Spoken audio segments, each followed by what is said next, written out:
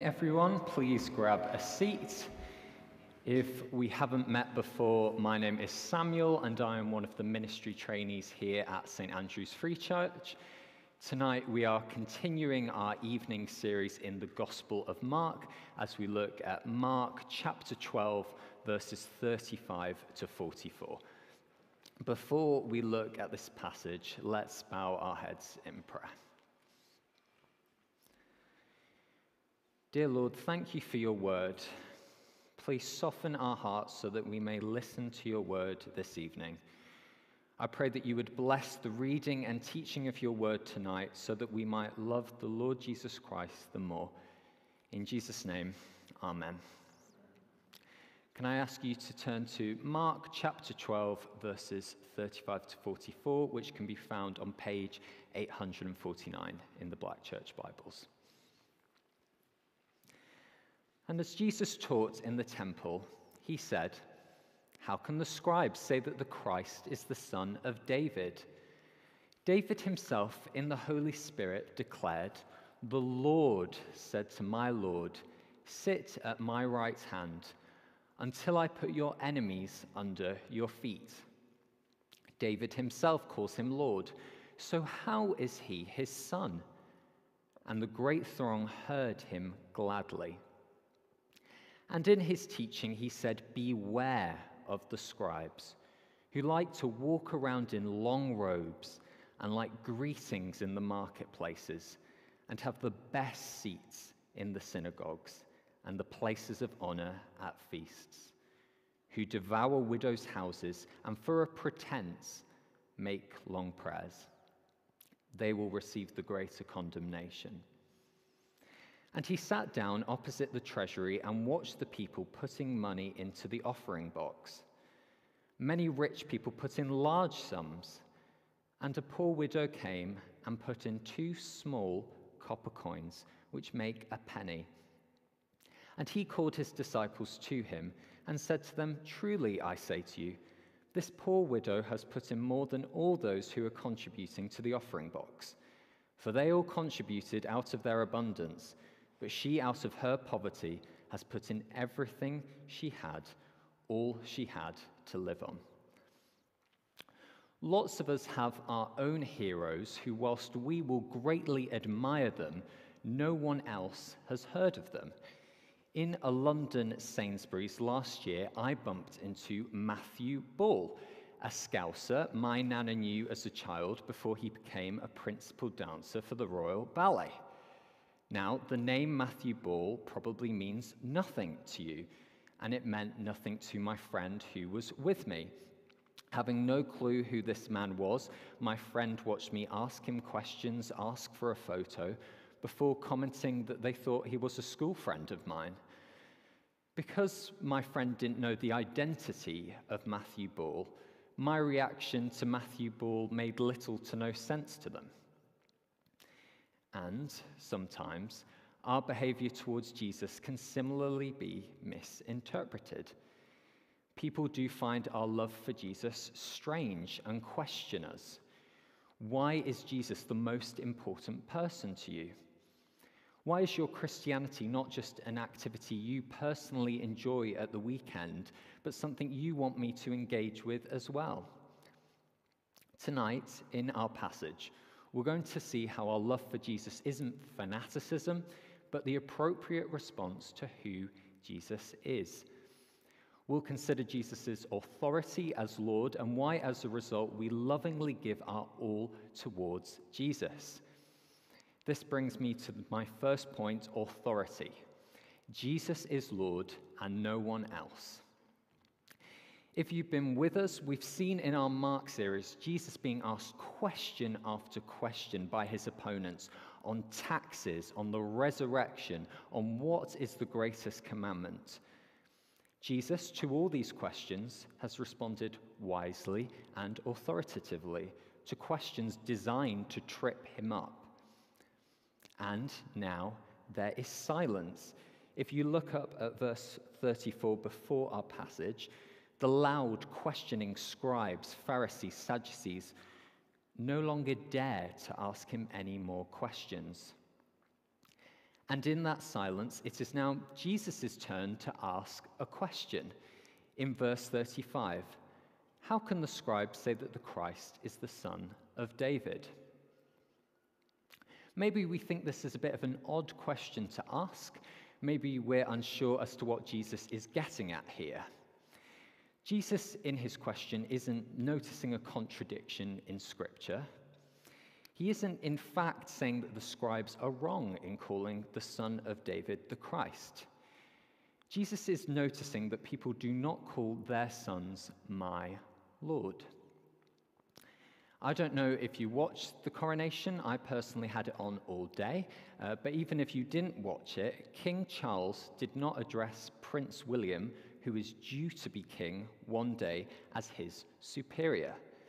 But this is what David is doing here in Psalm 110, the Psalm of David Jesus is quoting here.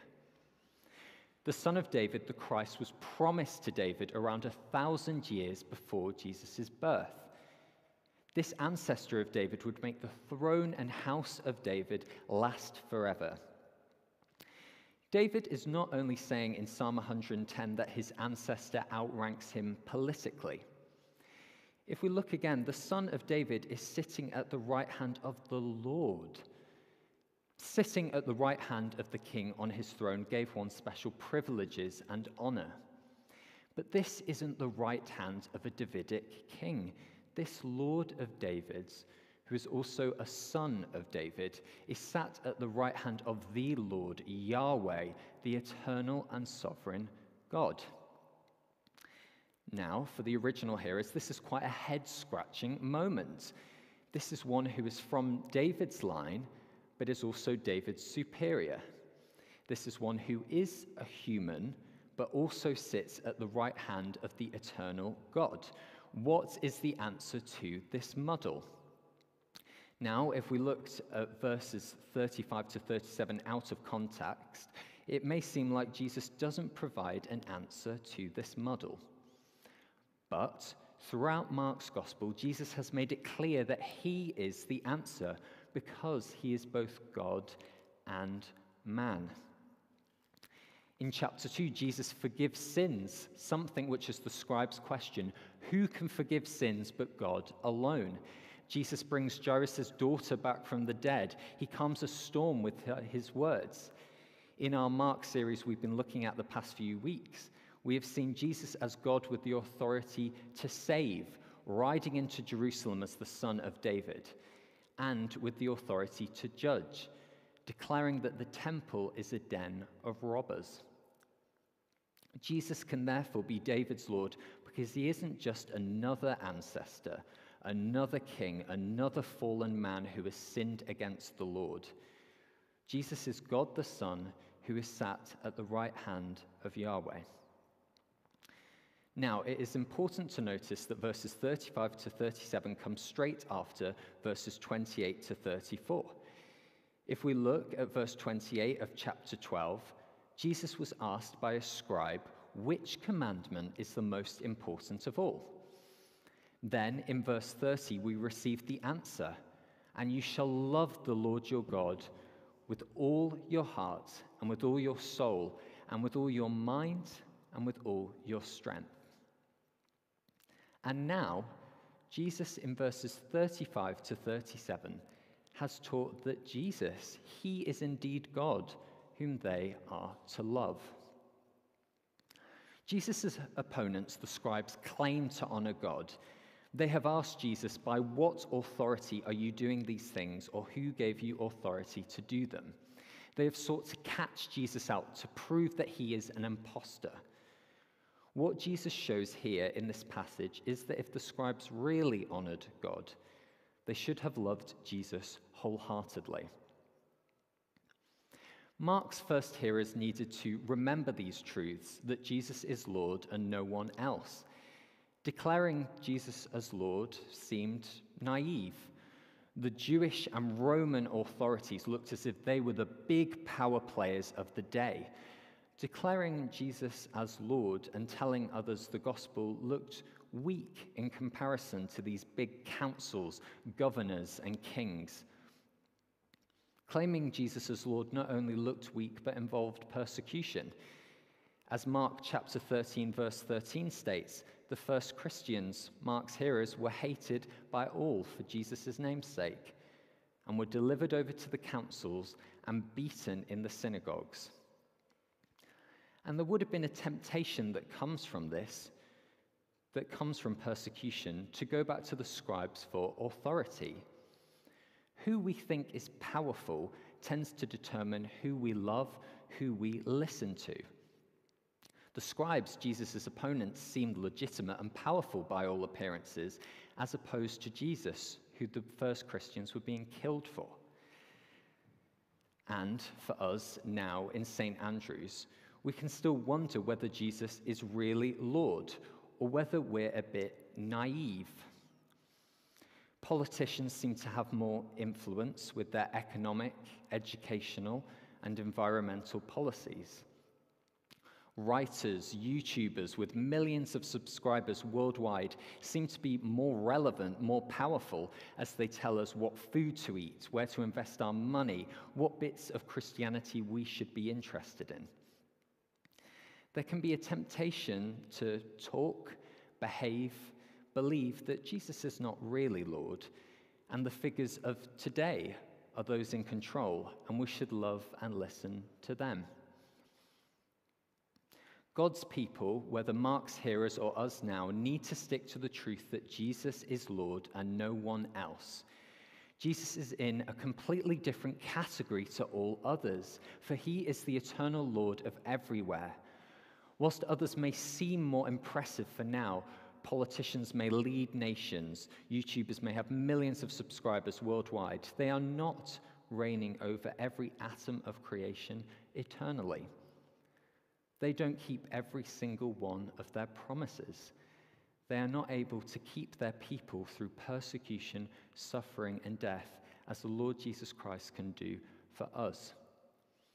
Who else would we put our trust in than our Lord Jesus Christ? And when we contemplate Jesus' lordship and think about it, it becomes a ransom for many. He was betrayed, beaten, scorned, drank the cup of God's wrath, died, so that his people, spiritually dead sinners, could become adopted as sons and daughters of the living God.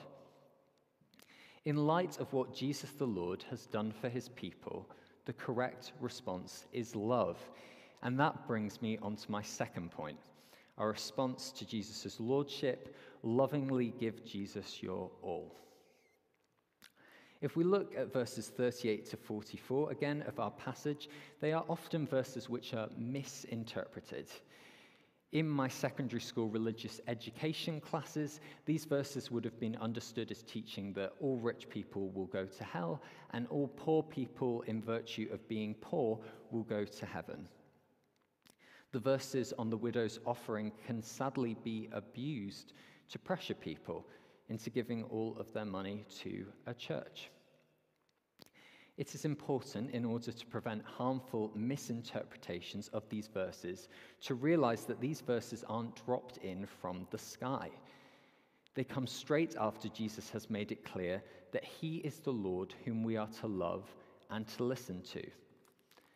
And this Lord tells us, if we look at verse 38, beware of the scribes. Now, the scribes would appear to be the people who loved God. They preserved scripture, they studied it, they transcribed it, they wrote commentaries.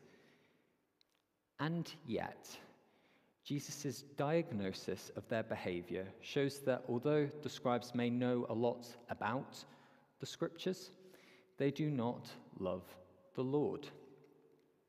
Jesus has just recited Deuteronomy chapter 6, saying that the most important commandment is to love the Lord your God with all your heart, soul, mind, and strength. The scribes don't lovingly give God their all. Instead, they seek to kill God the Son. They capture Jesus in Gethsemane. They provide false witness about him before the council. They deliver him to Pilate to be killed. They do not know God, they do not love God, for they do not love Jesus. Beware them. And if we look again at verses 38 to 39, their hatred of God spills out into their behavior, which Jesus lists here. What the scribes love with all of their heart, soul, mind, and strength is walking around in robes, greetings in marketplaces, the best seats in the synagogues, the place of honor at feasts. What they love is to be seen by others, their tokens of status, the white linen robes that set them apart, the bows they get as they pass through the marketplace. This contrast to their competition stood in front of them, the legitimate Lord, Jesus Christ, the servant king. And the ugliness of the scribes' behavior isn't just a silly but lovable pomposity. If we look at verse 40, they devour widows' houses. Devour is a strong word, mercilessly leaving nothing left. We're uncertain as to what this specifically meant. It may have been exploiting the vulnerability of the hospitality of the most vulnerable, or taking widows' houses as pledges for unpayable debts. As Psalm 68 says, Father of the fatherless and protector of widows is God in his holy habitation. God intends for the care of widows in 1 Timothy, providing detailed guidelines on the care of widows. The scribes, despite their appearances, have lives which are grossly offensive to God.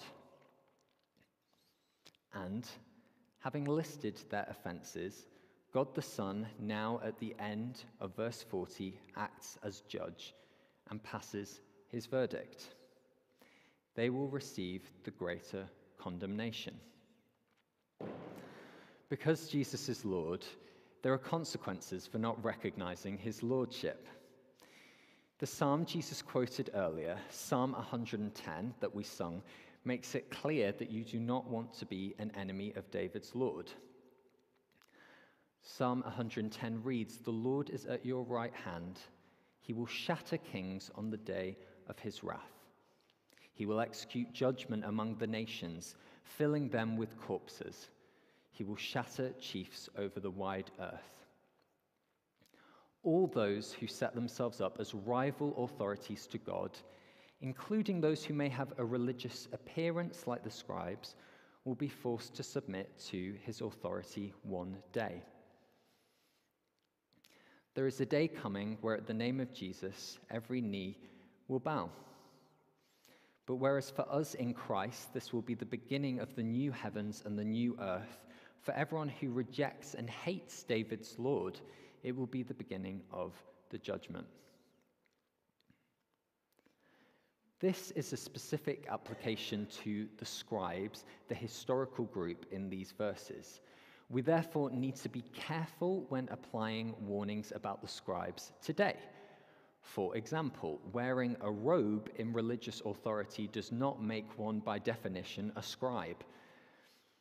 There are, however, principles that we can still draw out for those in religious leadership today.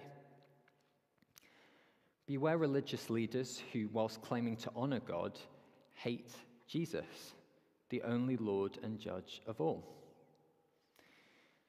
Beware religious leaders who love receiving honor and status from crowds. Beware religious leaders who don't follow the servant king but look to exploit, maybe by using church donations inappropriately. And whilst there is a specific application in these verses to religious authorities, Jesus has taught that if anyone would come after him, let him deny himself and take up his cross and follow Jesus. I wonder if there are areas where we can mirror the scribes' behavior and not the character of our Lord Jesus Christ. I, as a ministry trainee, need to guard against pride. Being a ministry trainee gives so many wonderful opportunities to serve you, my church family, but this also means that I need to guard against doing things to be noticed and praised by others. Wonderfully, however, we are not like the scribes. Because we have loved the Lord Jesus Christ, whilst we still battle with indwelling sin, our Lord has taken the full punishment that our pride deserves. Because we have loved Jesus, our pride does not condemn us anymore. Our Lord Jesus Christ has guaranteed our salvation. In light of who our Lord is and what he has done for us, we lovingly give Jesus our all. Let's look again at verses 41 to 44. In the sections before, Jesus has just taught that we are to give to Caesar what is Caesar's, and to God what is God's. Because everything in creation is God's, perhaps we would expect the rich people putting in the large sums to be what Jesus commends. They have given the most of God's stuff to God. Perhaps instead we would expect the Pharisees to be the one Jesus commends, because they have created all these extra rules so that every part of life can be controlled. But if we look, Jesus, observing the temple, draws attention to a poor widow who put in 2 small copper coins which make a penny. She put in what I calculated to be around 65p in today's currency. The widow hasn't given the most stuff to the temple, to God's work. In a big crowd of people jostling in the temple, most people probably don't realize she is there. She's not a celebrity. She's not a leader. She may even be a bit of a pain to the people in the temple, not fitting with the grandeur surrounding, taking her time to put in her small offering and getting in the way of the important people putting in their large sums. Despite appearances, if we look at verse 43, Jesus says that she has put in more than all those who are contributing to the offering box. For they all contributed out of their abundance, but she, out of her poverty, has put in everything she had, all she had to live on. The poor widow is one of many figures in Mark's gospel, such as the bleeding woman, blind Bartimaeus, and the lady with the precious ointment, who do not appear impressive, but are commended by Jesus for their heart towards the Lord. They are not perfect, but they understand that the Lord is worth their all, that the Lord loves them, and give their all to the Lord. And so this lady is commended by Jesus, for she gives her all she had to live on towards the Lord. Despite what we read earlier, that the scribes are devouring widows' houses, she is assured that the Lord loves her and provides for her.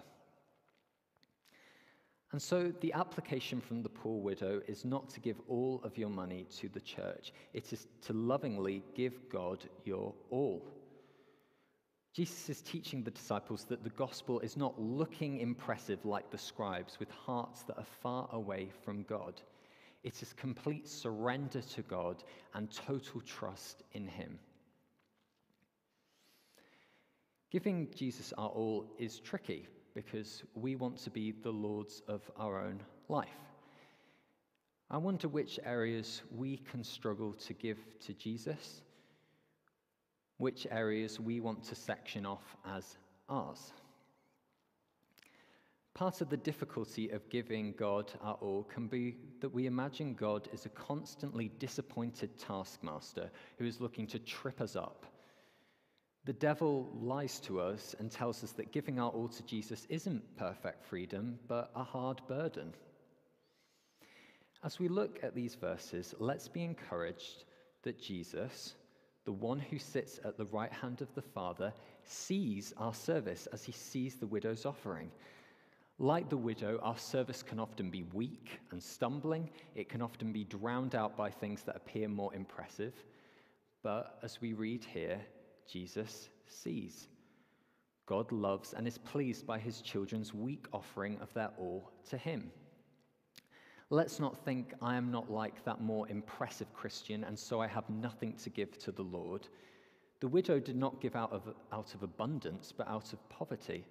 It was not a lot, but she could still lovingly give her all towards God. And so, when we don't take a better job in another town because there isn't a good Bible preaching church there, God sees. When we are criticized in our workplace because of our seemingly outdated Christian views, God sees. When we turn down a romantic relationship because it would not follow our God's word, God sees. As we finish tonight, let's remember it is only in light of Jesus being Lord that we continue to give Jesus our all. Our hearts were opposed to Jesus and his lordship. Jesus, the resurrected Lord, has, however, paid the price for our sins, transforming sinners through the Holy Spirit to have new hearts. Because of what the Lord has done for us, we can now love the Lord and lovingly offer our all to him. Let's bow our heads and pray. Dear Lord, thank you for your majesty. Thank you that you are completely sovereign over all creation. Please help us to remember your lordship. And please help us to rejoice that a majestic God like you would send his precious Son to die on a cross for our sins. In light of what you have done for us, help us to love you, help us to want to give our all to you. We ask this in Jesus' name. Amen. Let's stand and